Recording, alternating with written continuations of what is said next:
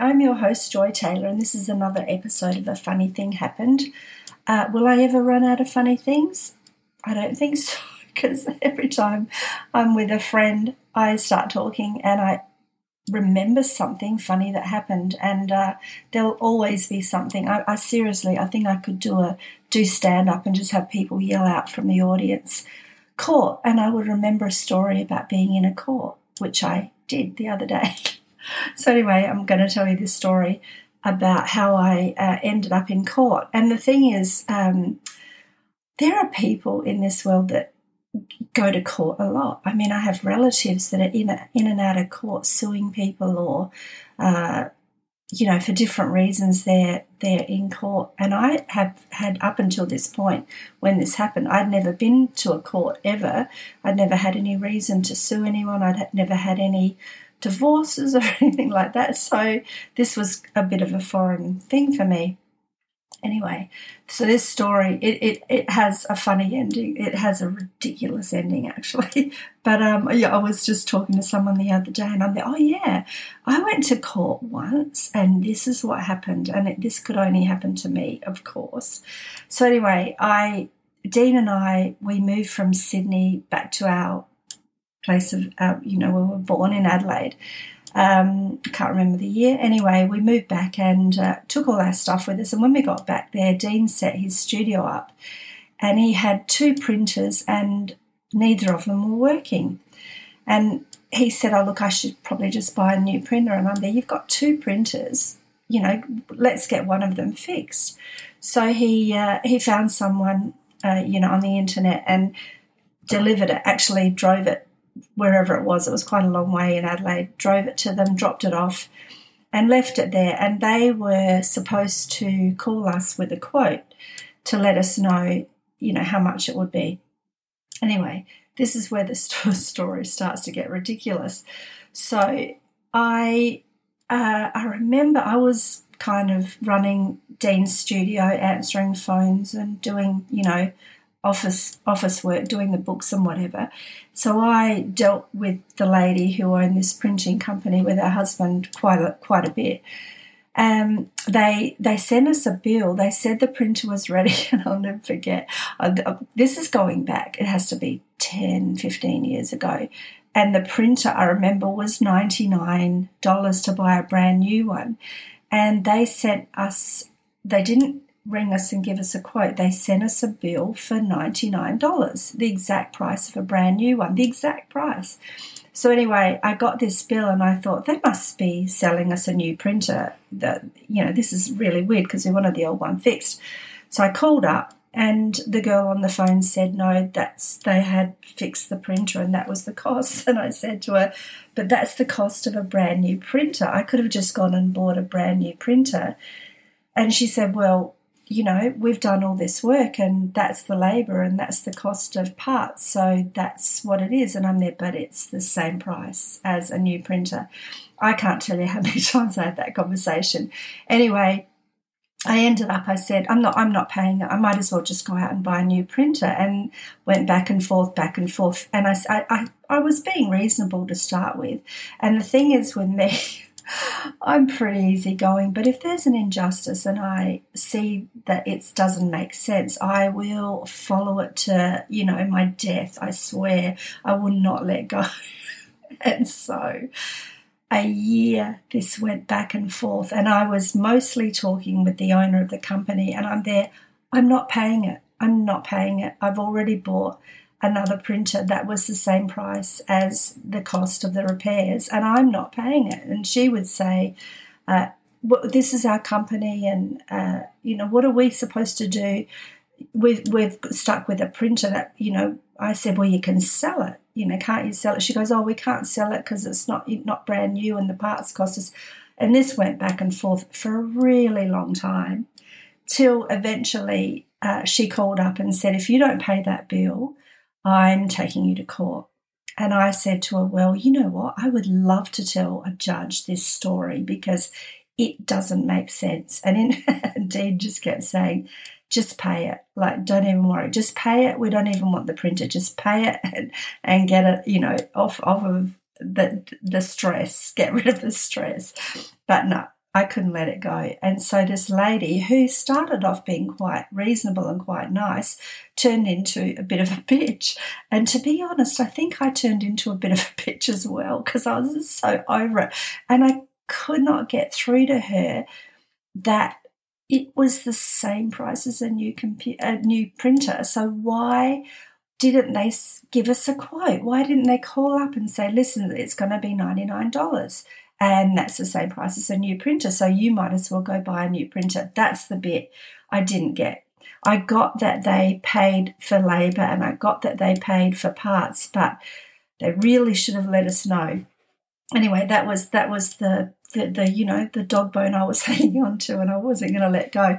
So after a year, I get a summons to court, and Dean goes, oh, my God, it's going to end up costing us so much money for something so ridiculous that we could have just paid. And I'm there, nope, we're going to win. This is ridiculous. A judge is just going to throw us out of court. So anyway, having never been to court before, I had no idea how it worked. I just had a date that I had to be there and a time. So anyway, I turn up. The courts are near the Adelaide Market, so I remember I had breakfast at the really lovely Adelaide Central Markets to put me in a good mood. I was quite happy about it because I thought, no, I'm going to prove a point. I'm going to make sure that there's no injustice to other people forever. Anyway, I turned up at court, and I think it was on the first or second floor. I remember walking up really big stairs, and the whole building is really old and lots of polished wood and beautiful. And there's all these numbered doors, 1, 2, 3, 4. I think it went to like 10.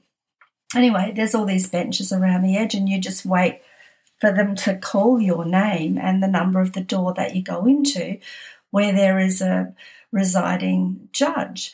But, it must be for petty things, because it was just one after the other, and there was quite a lot of people. So obviously there's a lot of petty things happening in Adelaide that need to be solved.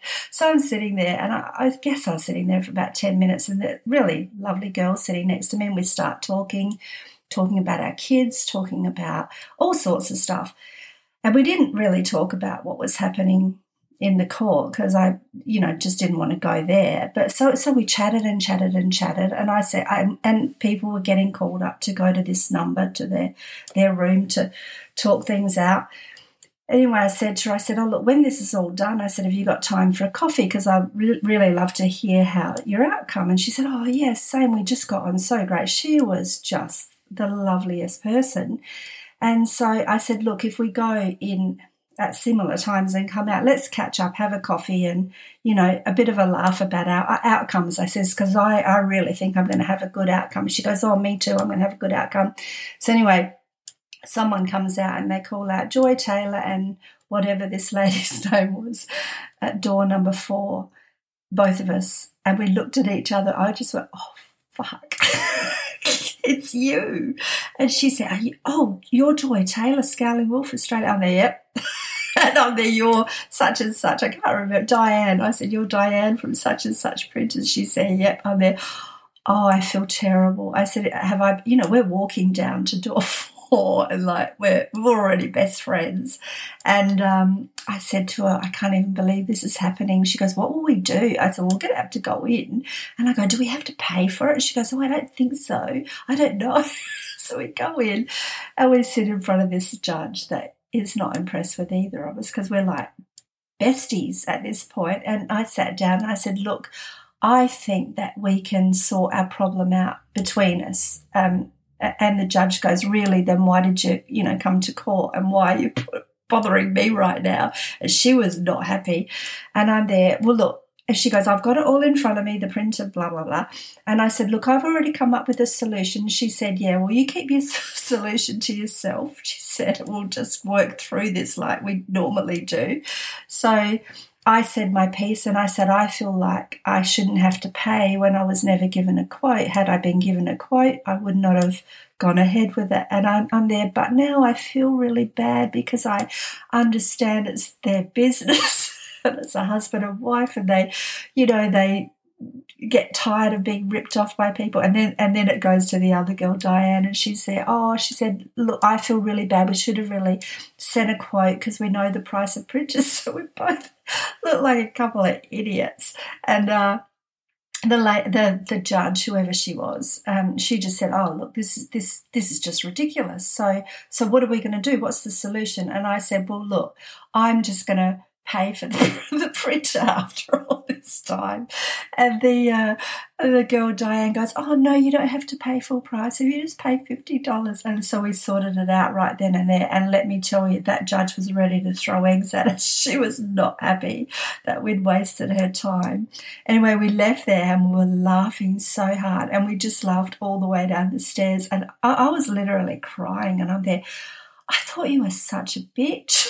She said, "I thought you were a bitch." And I'm there, you see what, things like this can do to you? We could have sorted it out right at the start.